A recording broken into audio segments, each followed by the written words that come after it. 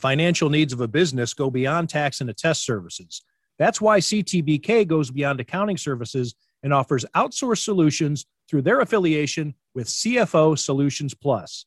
These additional services allow clients to focus on their operational and long-term strategic goals.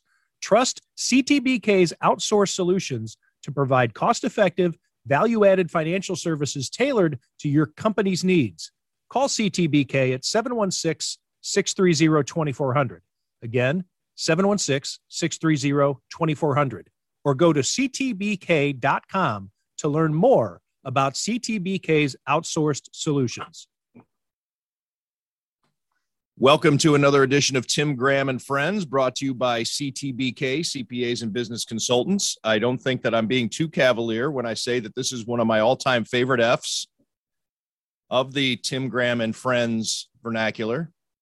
Bob Glauber, formerly of Newsday.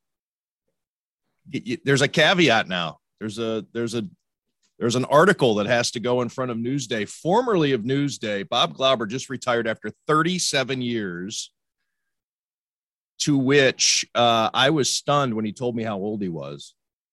I mean, I knew he'd been around for a while, but here I am talking about him like he's not here, which is like his funeral. I'm talking about him in the third in the third degree. Third person. Bob, I know, but it was getting to be third degree there. I was on a little bit of a roll. I was just going to start talking about that you're not dead. Let's just say you had a great career. Yeah. I was 45 years as a sports writer, 37 in the NFL. So as I told you on the phone the other day, as I was getting some takeout from what's that? Oh, Popeyes. You know, the last day of my ink-stained wretchdom, basically. I'm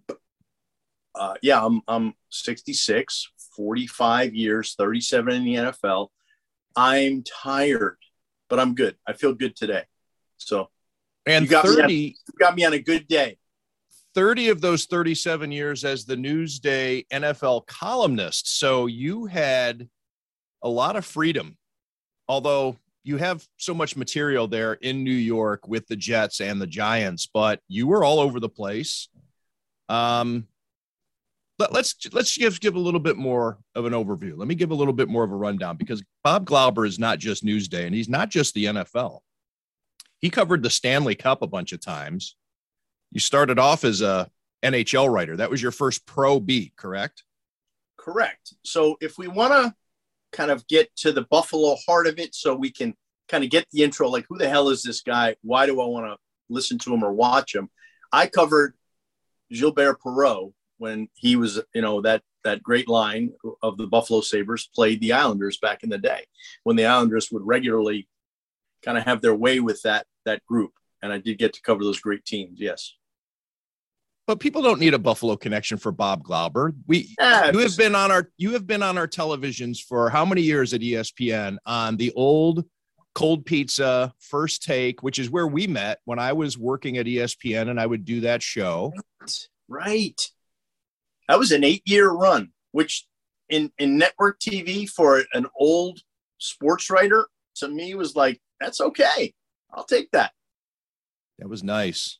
Yeah. I enjoyed that too. That was my favorite part of working for ESPN. It wasn't the writing. I would occasionally get to do TV, and that was a lot easier than writing. Oh, yeah. And they paid you the same. And I also want to highlight that Bob Glauber is an accomplished author.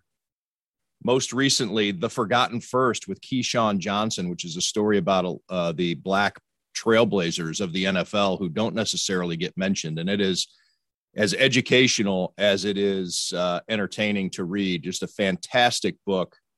And then also Bob wrote Guts and Genius. Although, books today have to have the quick hit title, and then they have the after the colon, which is a chapter in and of itself. So I need to look down at this, Bob. It's okay. Guts and Genius, the story of 3 unlikely coaches who came to dominate the NFL in the 80s. And the book is about Bill Parcells, Bill Walsh, and Joe Gibbs. And also a fantastic book, which was donated for one of my Make-A-Wish fundraisers. The signed copy went for, I think, $100. Wow. And it was signed by Bob Glauber. It wasn't signed by Parcells, Gibbs, or Walsh. That would have been more understandable. But signed by Bob Glauber, it went for $100. Wow. I'm somebody.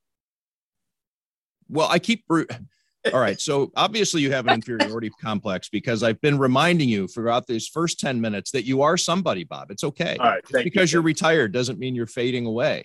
All right. When do we get to your hair? Whenever you want. All right. That is spectacular hair. I don't believe that you don't dye it. And there we go. Thank you. Just let me get that out of the way. This looks pepper in there. It's starting to creep in. Oh my God. It's just, I'm jealous. It's been an ongoing joke between Bob and me since probably about 2008 that I put shoe polish in my hair. And it's my mother's hair. I mean, it's a thick head of hair. It's not a hair piece. And if I was going to color, I would not have the beard. Obviously, the beard gives it away. Like if I really was being self-conscious about my hair, I would not have the white all over my face. I will send you some just for men. They make it for beards that you can match that up if you want. Thank you. Okay. Thank you. Like a reddish, like a slight red in the brown. You got it. Great. If you can find that. Yes. No. Bob, how did you enjoy your first Sunday in retirement? The NFL season just began and a lot of excitement with the two teams that you usually cover. And I think I'd like to start off with Brian Daboll, who, what was it? What was the headline? One of the headlines had something to do with his balls, day balls, or day, because he went for two late in the game. Day balls of steel.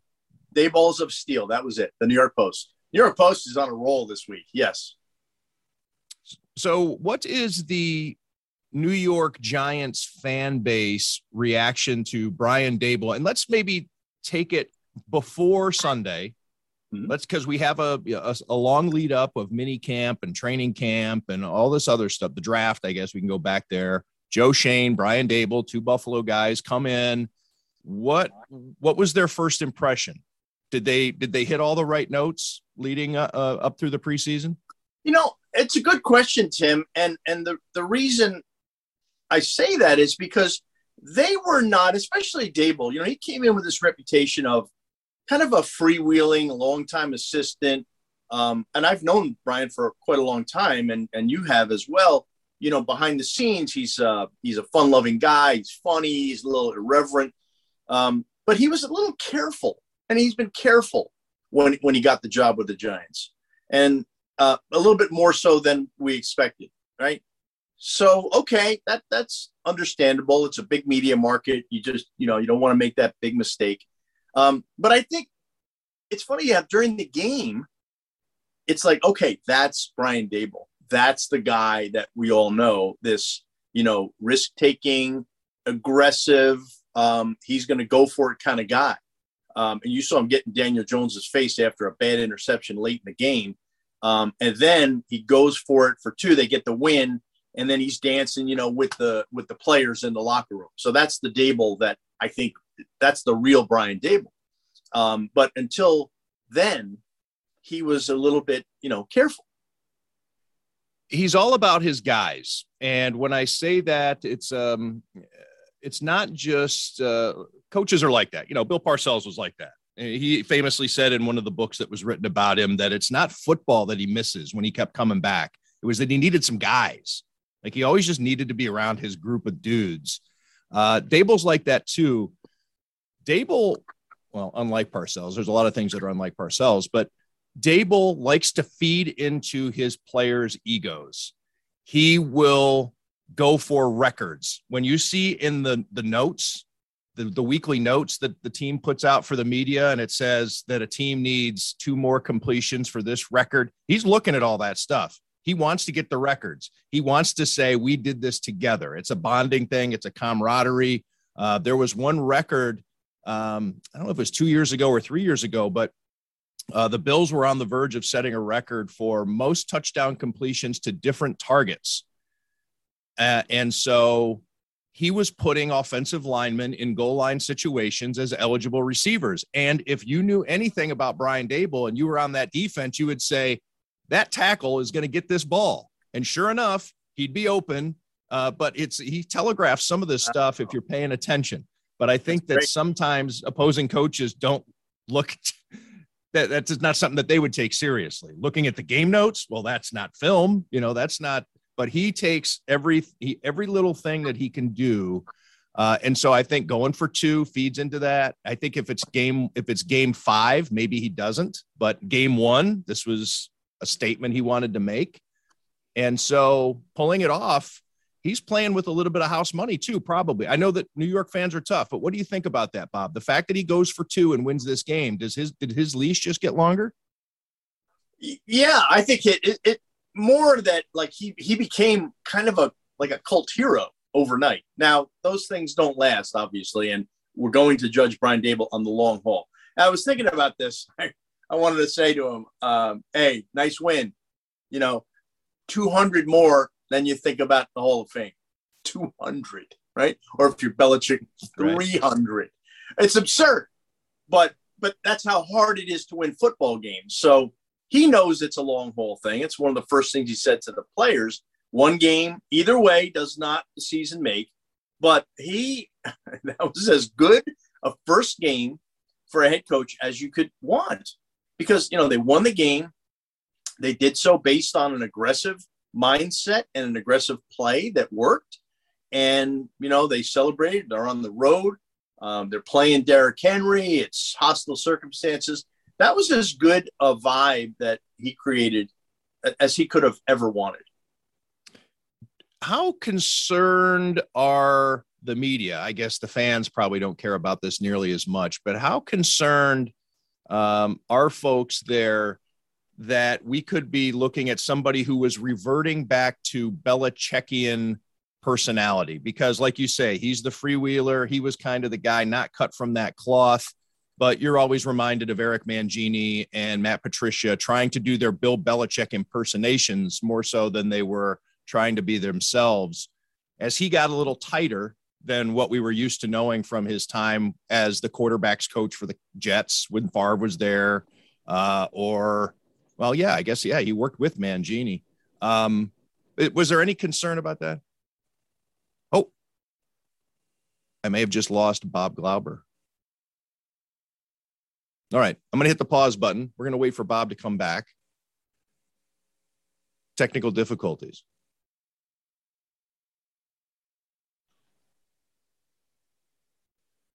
So, Bob, before I lost you there, and I think that you could not hear the question I was asking, I was curious if there were fears or concerns among the media there that we could be looking at another Bill Belichick knockoff in terms of Daboll trying to impersonate, much like Matt Patricia and Eric Mangini tried unsuccessfully to do. But it seemed like Daboll was getting a little tighter than what we were used to seeing when he was the Bills' assistant. Oh, yeah. He's definitely tighter in public settings. There's no question. I was saying before, he's more careful than we thought he was going to be. I don't think he will do that. I think he is smart enough. He is savvy enough. And he understands the market enough where he won't be able to get away with it. And when you mention those 2 coaches, Matt Patricia and Eric Mangini, the hair on the back of my neck goes up. Like, oh, no, please, no. Because we had Mangini here, and it just, they were you hit it perfectly. Like, they tried to be Bill Belichick. You can't do it. Doesn't work. Now, Joe Judge could have reverted that. In some ways, as a coach, he did. He just lost that team last year. But he knew, too. And Daboll and Judge have both been with Saban and Belichick. So they've each taken some things. But for Judge, he kind of hung his hat on that. But for Daboll, it's like, well, yeah, he was an assistant on a long, circuitous journey. And he worked with both of those guys. So, and he worked with Mangini in 2 stops. Yeah, and I think that he saw that plane crash with both the Jets and the Cleveland Browns. Yep. And if you recall that Mangini renaissance phase that he had when he was entering that last season with the Browns. And his PR staff decided it was like, all right, let's go ahead and admit we were trying to be like Belichick. This is the real Eric Mangini. And really it was, I know this is going to be the last year of my contract and I need to reinvent myself here. And I think that Brian Daboll had a front row seat for all of that and probably learned a lesson. But when I started seeing him getting a little chippy in the news conferences, and I thought maybe it's too tempting to want to just think, what would Bill do in this situation? Yeah. And that's a fair point. And I don't dismiss the possibility that over time, because the guy's going to lose football games and he's going to go through crises and it's going to be tough. And, the world's going to collapse on him in a lot of ways. So, we don't know how he's going to react to that. And he might kind of turtle up and go into a shell. But I think, again, he's smart enough where he's going to figure out how to kind of fight his way out of it without falling victim to that cycle. And I think he's aware of it. But again, you don't know until they get in that circumstance, man. And when it gets hot, people react differently to stress, and he'll react his own way. I would be remiss if I didn't ask you what your thoughts were on the Thursday night football game between the Buffalo Bills and the Los Angeles Rams. I'm assuming you watched it. Yeah, I watched that. Did you not? Because if you said, Tim, I didn't watch it, then I would have thrown my hands up. Yeah, I'm retired. I love football, and I'll still watch football. I just watch it without, I got to tell you, my wife says last night watching the game, she goes, how does it feel to like watch a game knowing you don't have to write? I go, really good. Above average. Sorry, I like this. But you watch a lot of football without having to write, right? Yeah, yes. Primetime games and whatnot. Listen, I've had enough stress on Monday night games going back to to 1985. The first Monday night game I covered, Tim. I saw that in your column. Joe Theismann broke his leg. I'm like, oh my God, it's unbelievable. So, do you recall how long that game was delayed? I don't, but I don't know if you remember, because that's a tight deadline. You're writing a night game for the first time, and you covered hockey, so that's a deadline sport, but still. Maybe 15 minutes. 15, 20 minutes, 30. Oh. Had to get an ambulance on the field, I believe, or a cart. It was devastating. But that was, I'll never forget that. But it's just nice to watch it, and especially a game like, the Seattle game, where it comes down to it. Buffalo game was not close at the end. But I did watch most of that game, and it was good. It was a good game to follow by a matter of hours, a prediction that the Bills would win the Super Bowl. So I felt pretty good. That's really all I care about. How did I look? And Josh Allen looked good. And this is where I throw my bouquets. I wrote a story about Josh Allen and how he could be the real deal in terms of an all-timer. And, of course, that's too soon to say, but that's not going to stop us from taking a look at it. And in trying to tell that story, I reached out to Bob Glauber for advice, because as a guy who literally wrote the book on Bill Walsh, and two other guys, but still, I'm not going to let that get in the way of my poetic license. I asked Bob Glauber how I should attack this story, and he gave me some great advice, and that's how the story came to be. Did you ever put that tagline for me at the end, or no? Sure, I did. Oh, okay. I got to check. No, I didn't. Had I known that you actually read the article, I would have told the truth. But I'm just guessing that since you're admitting that you didn't, it's there. I actually have not read that. That was in the throes of the later. I was like retiring at that time, so I had little things going on. But. You were busy. You were too busy. But I will read it. I promise. Being brought to tears by the owners that you're supposed to be covering. Yeah, that was really something. I wasn't brought to tears by them, but it was an interesting day. Let's go through that. And sure. Is that something that you would ever anticipate? You were brought onto the field for the Jets-Giants preseason game. given a commemorative half jersey of each team, and the owners, who are incredibly respected owners. I mean, it's not like Jimmy Haslam had you down there.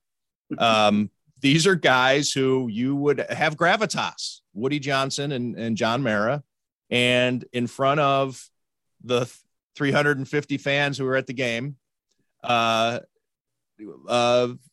gave you your moment. That's pretty cool. It was really cool, Tim. I was shocked. I expected nothing. And my plan was to just go to the Jets and Giants game. And that would be the last game, to say goodbye to my colleagues in the press box. That was the idea of it. It's a little weird. People don't retire but once, hopefully. And, how do you do it, especially in this business when a lot of people don't get that choice? So my thought was go to the Hall of Fame game, say goodbye to the national pukes, and then go to the Jets and Giants and say goodbye to the people that have meant so much to me over the years, my colleagues in the press box. And then, I'm waiting online for a little pregame meal, and the Jets PR guy goes, "Hey, I need you. Come with me." I go, I come with me.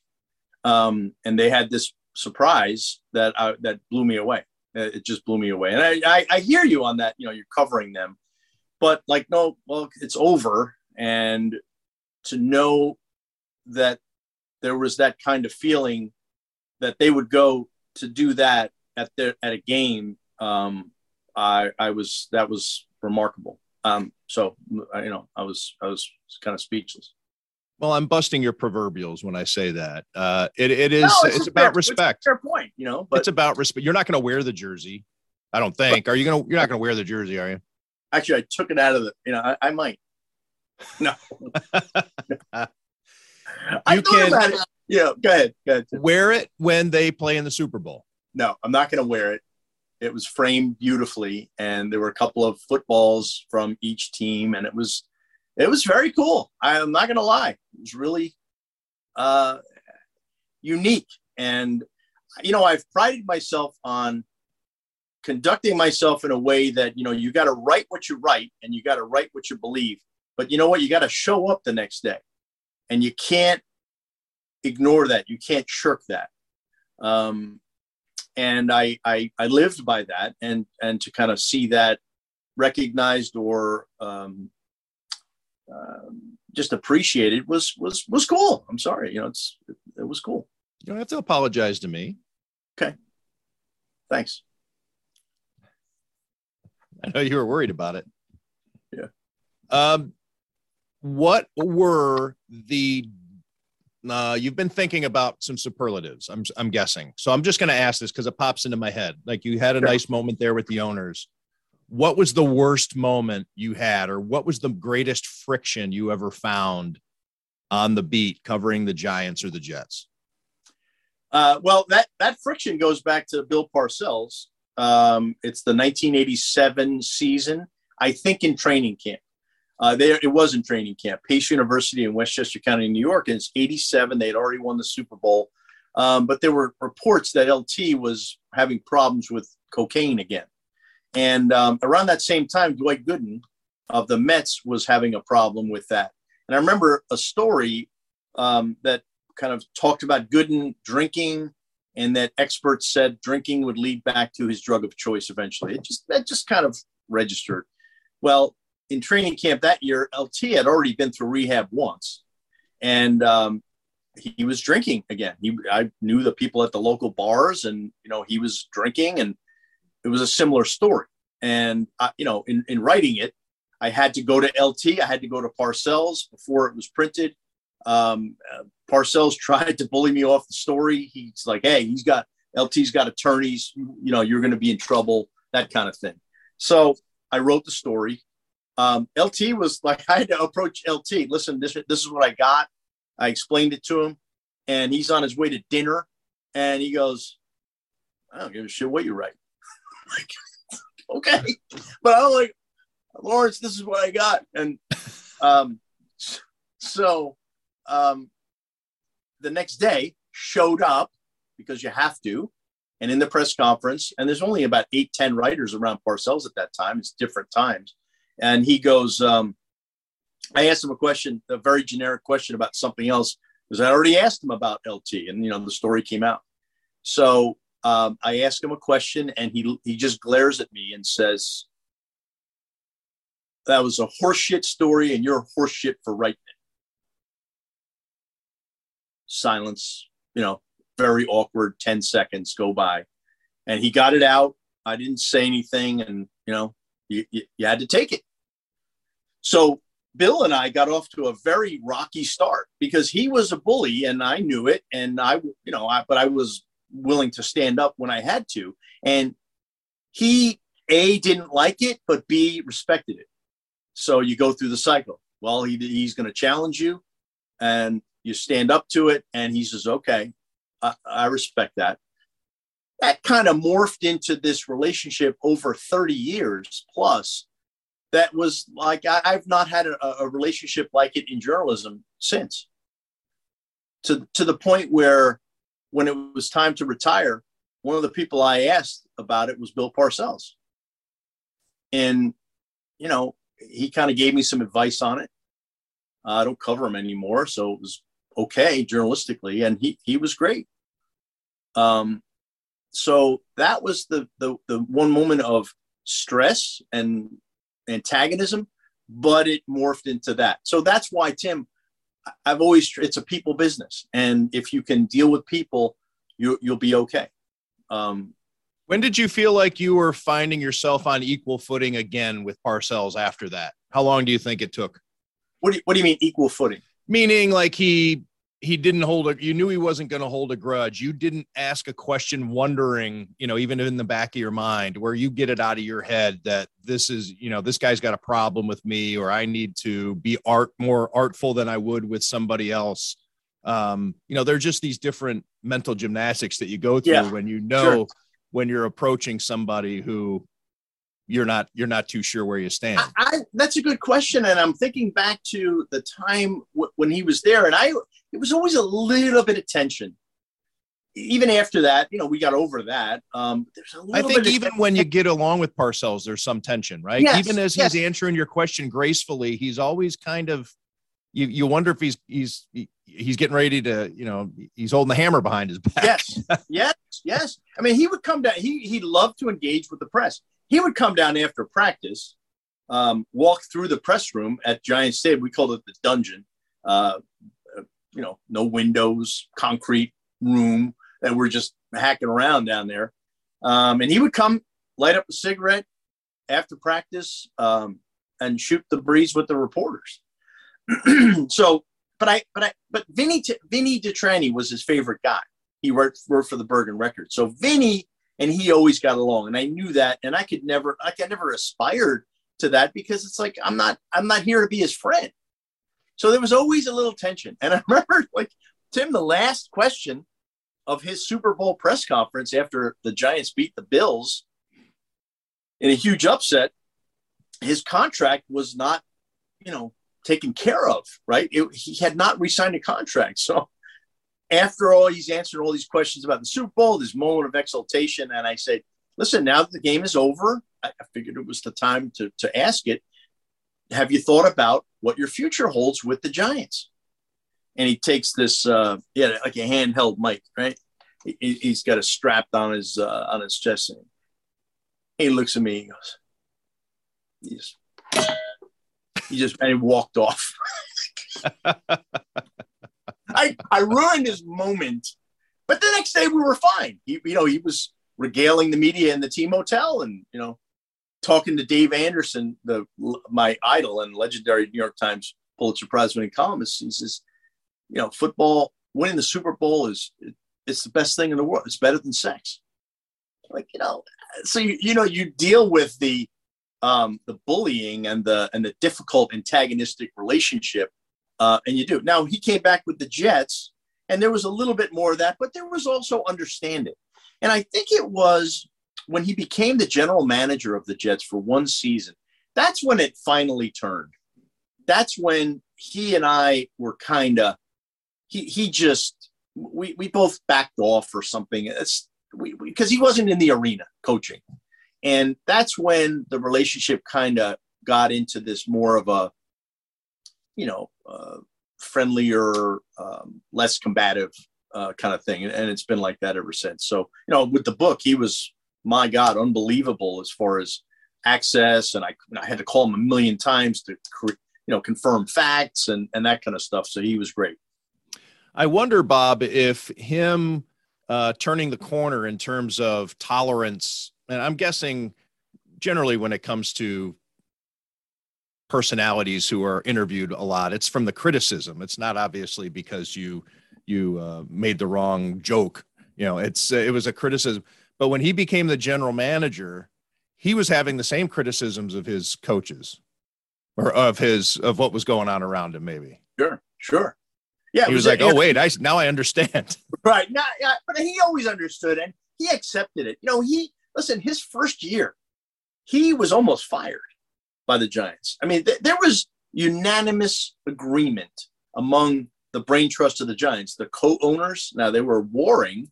The Maras, the two, Tim Mara and Wellington Mara, were not speaking on speaking term, but them and George Young were basically, we have to look elsewhere. 3-12-1. They went after Howard Schnellenberger from Miami. He couldn't get out of his contract. Parcells never forgot it, but he was given a second chance. And then within 3 years, he won a Super Bowl on the way to the Hall of Fame. So, he always kind of got it and he understood it. And he could, I think he was helpful for his coaches when he became a general manager in New York and in Miami. And you know what, to this day, Tim, there might not be a person, and I say this with all sincerity, there might not be a person on earth who has consulted more about football stuff than Bill Parcells. Yeah. I think everybody calls him. Yeah. You'd be hard pressed. I mean, Polian's maybe in the conversation, but I don't think that's the case, especially when he was on TV. That kind of takes that changes the personality a little bit, or the dynamic. Ernie Accorsi to an extent, but yeah, Parcells, and I think he welcomes it all. I think that's his way of staying. Yeah, it's his way of staying involved. Yeah, and he doesn't do it. He doesn't get money. He does it because he loves the people in the business. And he had a coach when he was younger. He had a basketball coach in high school named Mickey Corcoran, and he will say, "Mickey taught me, you always give back. You always help your coaches. You always do it. Never, ever forget that." And he still does that. He's 81 years old. You mentioned Dave Anderson of the New York Times being your idol. How come? Dave covered sports in such a way that was, he did it the way I had hoped to do it. That is, you write it hard, you write it fair, and you show up. And you are going to be respected. People might not always agree with you, but you're going to have that respect. And the way he wrote columns so thoroughly. They were always clear. It was not fancy writing, but they were always clear. And he talked to people. And that was the difference with Dave Anderson, as far as he would talk to people and he'd include it. He'd have that institutional knowledge in the column. You knew it. You just knew it when you read it. And, I had an interesting, it's 30 years ago, and probably around this time, I had a conversation with Carl Banks at his locker. He's a linebacker with the Giants, a Pro Bowl linebacker, great player. So it's 92, and they are in the Ray Handley era, and it's not going well. So that was my first year as columnist at Newsday, 92. And I was uncertain. Like, how do I do this? I didn't think it through. Like, just be Dave Anderson. Dave Anderson had this saying, when in doubt, write the quarterback, right? Always perfect football writer mentality. Well, in my mind, if as a journalist, when in doubt, be Dave Anderson. And it wasn't always that way. So 30 years ago, I'm like, I'm trying to figure it out. And I'm standing in front by Carl Banks's locker, and there's a scrum around him, and I'm in the back of the scrum, all the way in the back. And I used to be up front, as a beat reporter, I knew the players very well and they knew me. So I'm hanging out in the back and he notices it. And he goes, in front of all the writers now, he says, hey, Glauber, what are you doing back there, man? And I'm like, I look around. Yeah, what are you doing? How come you come up? How come you're standing in the back now? What's that? So I didn't say anything really. It was very awkward. Well, after the scrum broke up, he says, "Come here," and I go, "What's up?" He goes, well, "What's happening?" I mean, Carl, I'm a columnist now. I think I gotta be different. I have to criticize you guys. Like, I'm not the beat guy anymore. So I have to be in a position where I'm going to be critical. And I feel like I have to kind of disassociate a little bit. So he says, oh, no, don't do that, Bob. I'm telling you, do not do that. And here's why. You can rip me, all right? And I'm fine with that. But if you rip me, I want to know that you know why you're ripping me and that it's legitimate. And the only way you know that, and I know that, is by you staying engaged with us. Don't change, man. That's not you. Don't do it. And I have thought about that so much over the years and more now. I'm like, you know what? Because that immediately just took the pressure off. It's like, oh, okay. All right. That's how you do it. You don't change. You be yourself. You're going to write opinions, but you're going to report it out. And being a reporting columnist is a difference. And I just never forgot it. I spoke to him probably a year or two ago about that. I go, hey, Carl, you remember that conversation we had? He goes, oh, yeah, I'll never forget that. Yeah. I said, be yourself. I said, man, I can't thank you enough. It was unbelievable. Now, do you think, did Carl Banks know that you were a columnist now, or he was just noticing that you weren't as part of the scrum aspect of it? Was he savvy enough to know that your role had changed, which I think would be striking because I don't think players now give a shit. Yeah, I think he did. And the lines are blurred too. Beat writers end up writing columns and the players don't even know what your role is when you're there in the locker room anymore anyway. Yeah. Yeah. I think he knew at that time. And he was very savvy. And think about that. I mean, it's just such a blessing to have grown up journalistically during that era when there was much more engagement with the players and coaches. Bill Belichick, walking across the locker room. Hey, Bill, you got a moment? What happened in that game? He's got his pencil in his ear. He says, yeah, give me your notebook. He scribble down, the play. Belichick, Coughlin, talk to him on a daily basis. Just, how's the family? Ron Air, all the coaches, guys who became head coaches themselves, and the guy who became the winningest playoff coach of all time, Bill Belichick. I mean, so to be in that era was great. And now Carl Banks could interact with us enough to know and make the distinction that, Glauber's, he's got a column job now. Oh, okay. Yeah. I'm just blown away the more I think about that. I gotta talk to him a little bit more about that one. It was phenomenal advice. A seminal moment. It really was.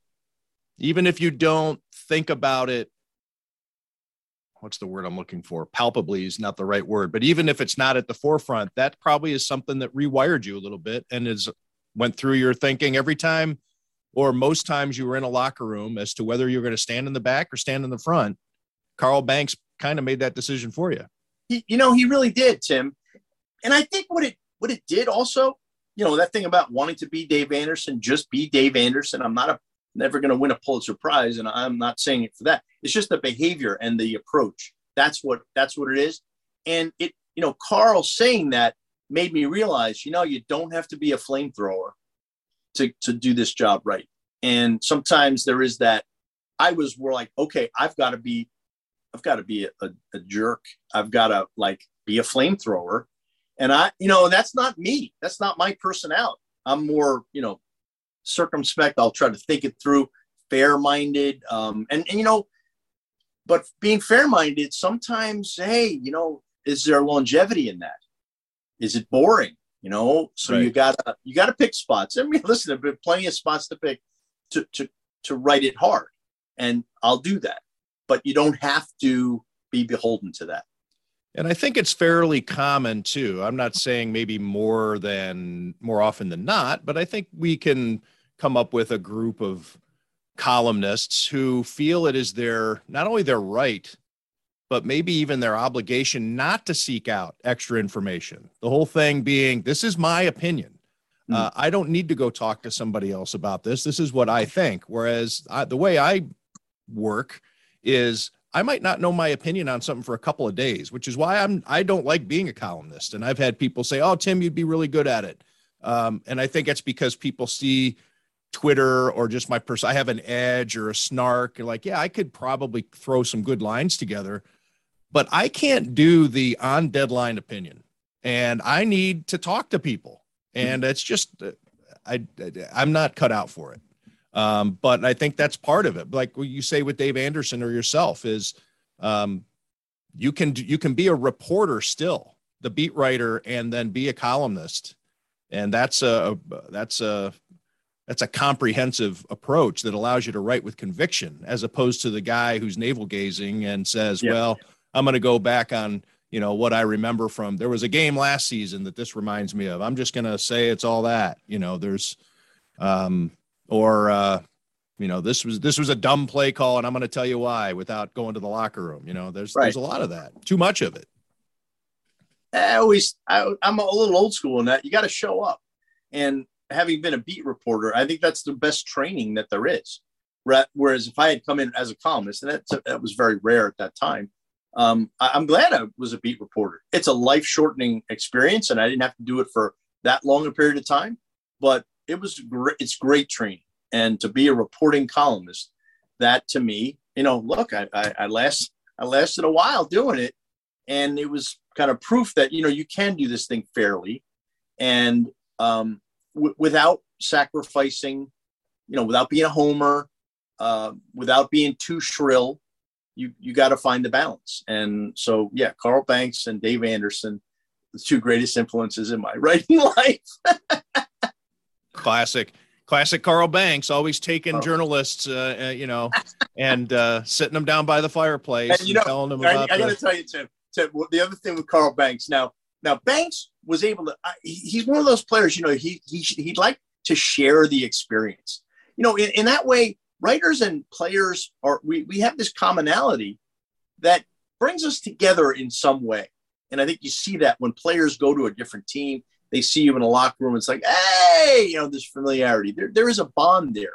So Banks, it's 1987. They had just won the Super Bowl. They're in Chicago for the opener on a Monday night. Mike Eisen, who was at NJ or the New York Star Ledger at the time, and I are going back to the hotel. We're in the lobby, and the Giants are walking through. Now, when we see football team walking through the lobby, it's a pretty impressive sight. They're just heading back to their rooms. So they pass, and these two fans are there just like looking at that. They're just gazing at the players. And Eisen and I overhear two guys say, "Hey, you see Banks? Oh, effing big, man." And they high five. And they high five each other. Effing big, Banks. So like the next week I go, "Hey, Banks, we saw these two guys, man. They were like, Banks, effing big." And so I will see Carl Banks today. "Hey, Banks." And he'll go, "Big." He's, in his 50s. And I'm in my 60s. So that's awesome. It popped into my head. I never thought of it as somebody who also started as his first beat covering the NHL like you did.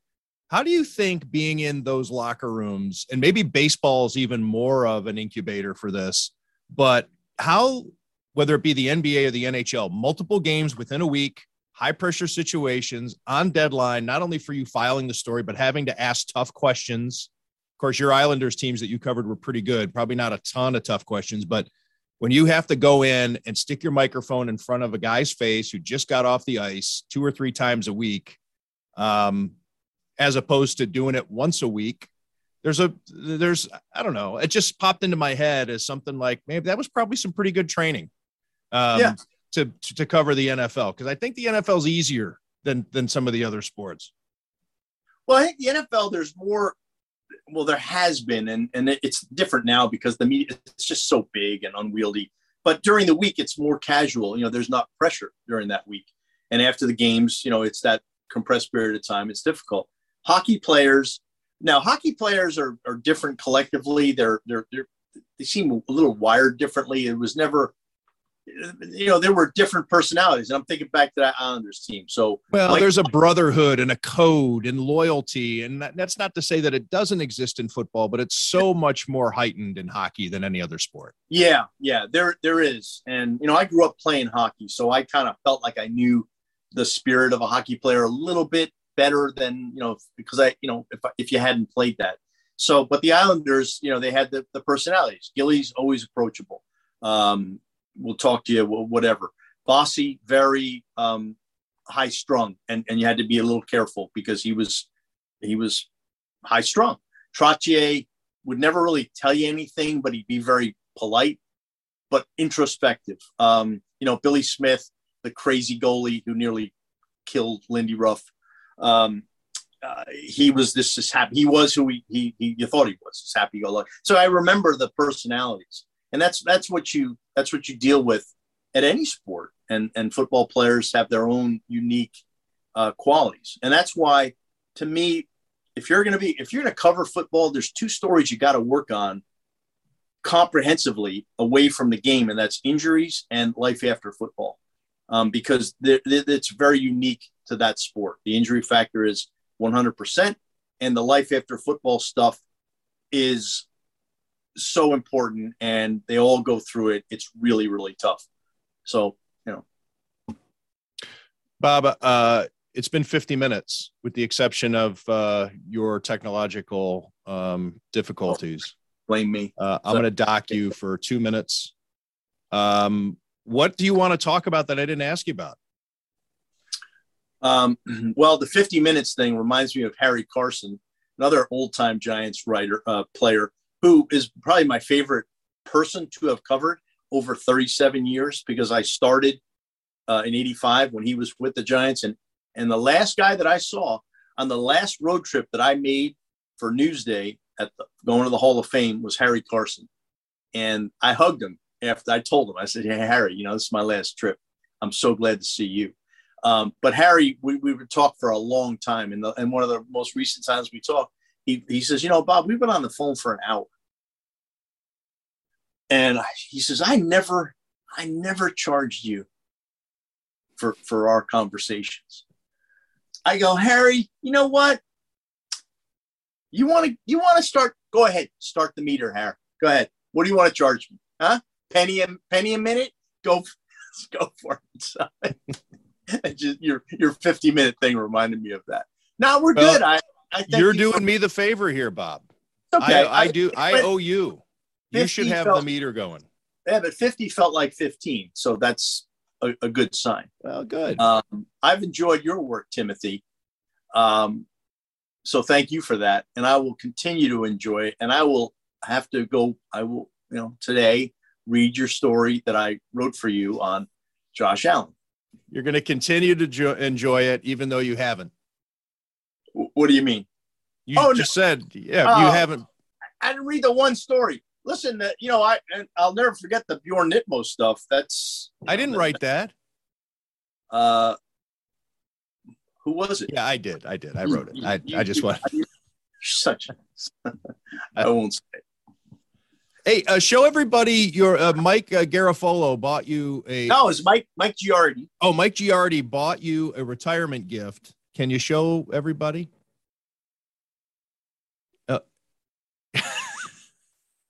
And then, you put the finger away. Oh, you're getting bold in your dotage.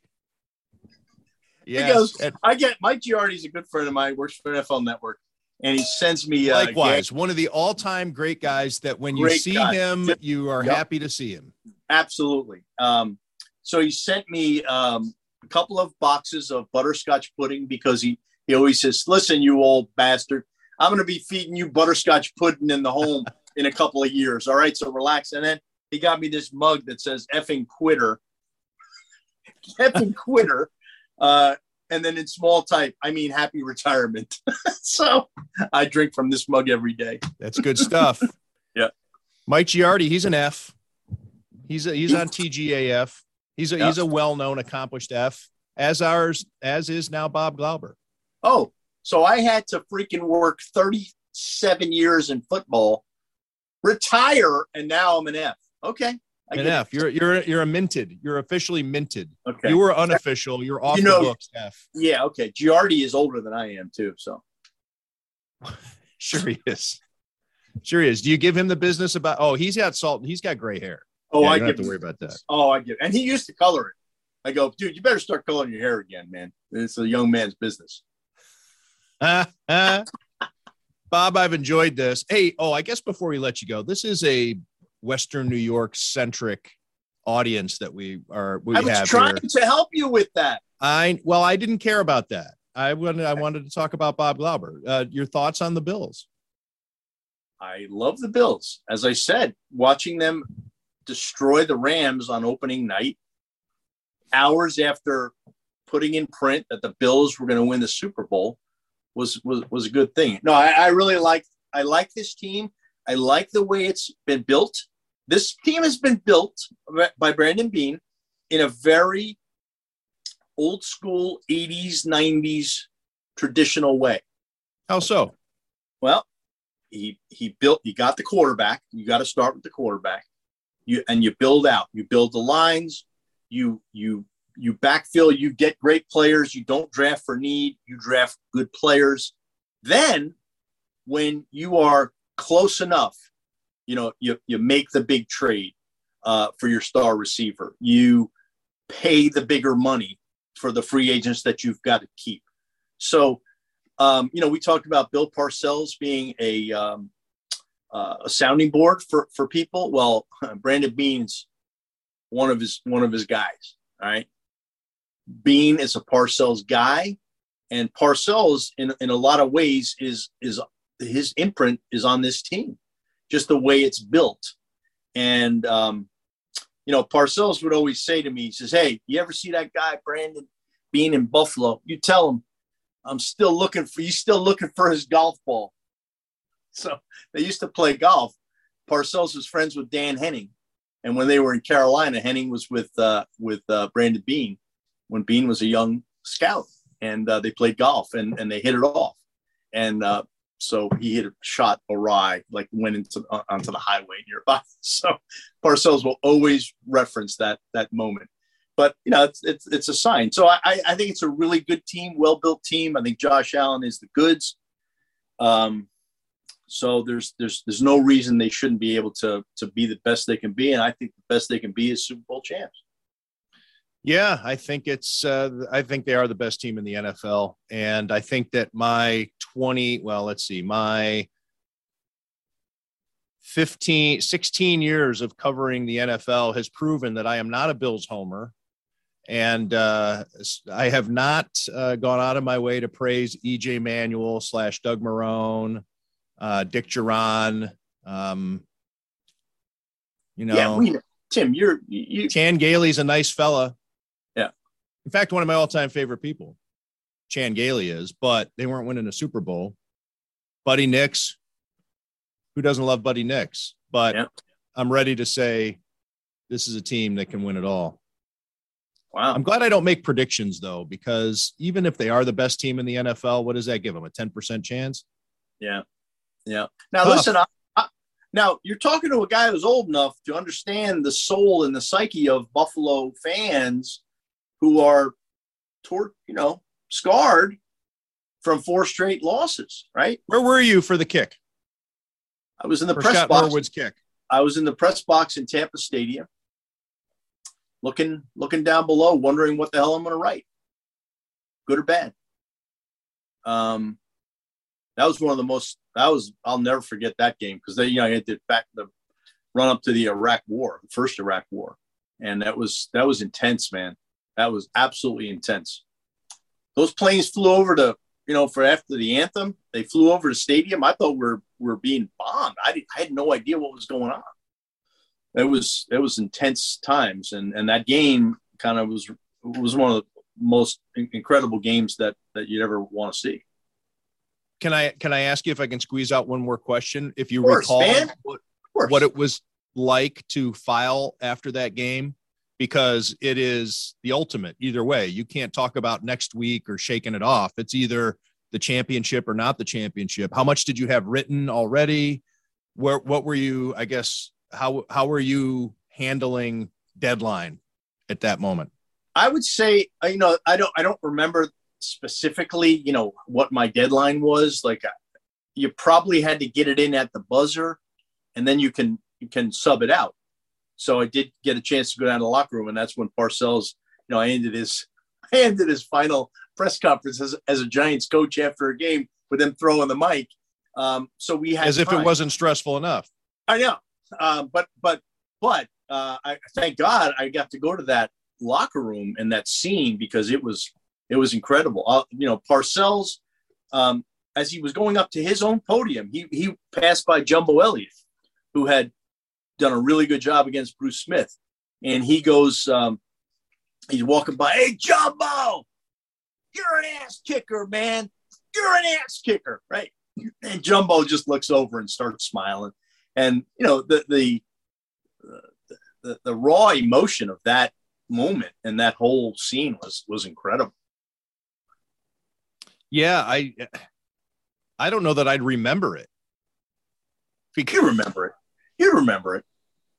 Yeah, I remember, I never covered a Super Bowl for a beat, on the team I was covering. I've covered Super Bowls as more like a national type writer, writing for the Buffalo News or the Athletic, but, I'm getting the best story. I didn't cover the team all season.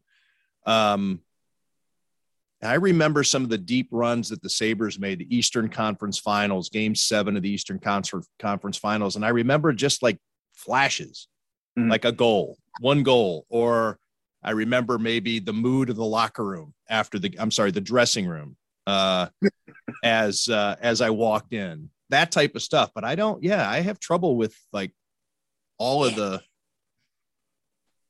For some reason, I remember that stuff. My daughter, my younger daughter remembers things from like years ago. She'll say, "Daddy, when we took a bike ride when I was, 12, and you said this." Fortunately, I said kind of good things, and she'll remind me of them. I was like, "Oh, thank God that was." But I've got that.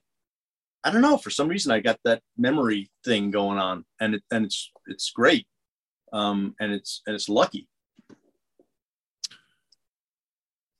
Maybe there's something that goes with the hair, too much color in there. Everything seeps out of my brain and goes into coloring the hair. Okay. If I had gray hair, maybe I'd have better memory. Hey, listen, man, if I could write like you, I'd be friggin' Hemingway. Okay. So kiss my butt. So what you're saying is I fail to live up to my expectations. No, you're a great writer. If you could write like me, you'd be like Hemingway. But how come I'm not like Hemingway? I don't know. Because I'm wasting my skills. No, you're fine. You're a talented writer. Thank you for the backhanded compliment. No, that came out wrong. That came out wrong. But you know what I'm saying. You're kissing my ass. I get it. No. Here's what I'm saying. I am not. I wish I was a more gifted writer like you. That's what I'm saying. Because that's nice of you to say. Yeah. I think you're full of shit, but I think it's nice of you to say. No, I always will say I could be a better writer. Always. And that'll never change. I'll still hopefully write books. And that's what I want to do. Like I want to write books where I can kind of devote my full attention to it. It's hard to do it when you've got a full-time job. So I'm curious to see how, like, I'm no more excuses. Just be as excellent as you can be. And that's something we talked about. I don't want to write. I would love to write books, but I can't bring myself to do it in my free time because I already write for torture. I don't like it. I want my free time. I want to do anything but write. But right. Let me plug your books again. The Forgotten First with Keyshawn Johnson, which can we talk? There was a little bit of, you gave me a little nugget about that. Can we mention that? Is it, I don't want to, that there's maybe another phase for the Forgotten First to come? I don't know. We'll see. Okay. We'll leave that there. Yeah. No. And also Guts and Genius, the story of three unlikely coaches who came to dominate the NFL in the 80s. And that book's about Bill Parcells, Bill Walsh, and Joe Gibbs. Oh, the Forgotten First is about the forgotten African-American trailblazers of the National Football League, guys like Kenny Washington, Bill Willis, Marion Motley, and many more who are greats. And you know the name Marion Motley. Like I'm from Cleveland. I grew up a Browns fan. I know that Marion Motley existed, but I didn't know his story. Yeah. You know? Yeah. Four guys, broke the color barrier permanently in pro football. Woody Strode, Kenny Washington with the Rams, and Motley and Bill Willis with the Browns in 1946. It's a really interesting look back, an untold story that, you could tell that story a million times and everyone knows Jackie Robinson. And two of these guys played with Jackie Robinson at UCLA, but it was Robinson who is famous for integrating baseball a year after these guys did it with football. So Fascinating story. And they got the families were great. And they got recognized at the Hall of Fame over this past summer with a Ralph Hay Pioneer Award, which, Keyshawn and I think it's because of the attention that the book shined, the light that shined on these guys. And it's really gratifying to see that. You continue to do admirable work, Bob. Thank you. I don't want to get You're a hero of mine. I don't want to get tapped on the shoulder, Tim. Hey, Bob, it's time. Wait. Right. I hear that. Go home. Yeah. I hear that. Well, you're a hero of mine. Well, you're my Dave Anderson. And thank you for doing this podcast. I appreciate it, Tim. And you've always been a hero of mine. I wish I could write like you. Just accept it and move on. Be happy. Be happy you got that skill. I'm going to say something that it sounds like I'm complimenting myself, but I think it was such bullshit. So I'm sitting there talking to Sam Farmer in the press box in Los Angeles, and I happen to be sitting in Bill Plaschke's seat. Bill Plaschke comes back from getting a cup of coffee or whatever, and I stand up and I say, I'm sorry. And I say, hi, I'm Tim Graham from The Athletic. And he says, oh, Tim Graham from The Athletic. What an honor. And I was like, the fuck? Bill Plaschke? Yeah, I think he says that to everybody. Oh, you think he was glad, hadn't you? I think he was. Yeah, I think it was a little thick. It was a little thick. He's got humility, some occasional faux humility, but I've known Bill a long time. Bill was a football writer back in the day. He was an NFL writer. Sure. The LA Times, and we covered. I mean, Bill's a legend. He is. But to have a legend to talk about, I was like, come on, man. I was like, it's an honor. And did he shake your hand and it was a little bit limp? Yes. Okay. All right. He hasn't changed. Thanks, Bob. Love you, Flash. All right, Tim. Thank you for having me, man. CTBK is more than just a full-service accounting firm. They are one team with an innovative approach to accounting and rise to each new challenge with collaborative problem-solving skills. CTBK goes above and beyond by lending helping hands in the Buffalo and Niagara communities through volunteer work and donations, and has partnered up with Victory Sports for 2022 to help keep kids in the community active. The professionals at CTBK are determined to help individuals and businesses succeed. Whether a large corporation, a small business, or somewhere in between, call CTBK at 716-630-2400 and see what CTBK's one-team approach can do for you.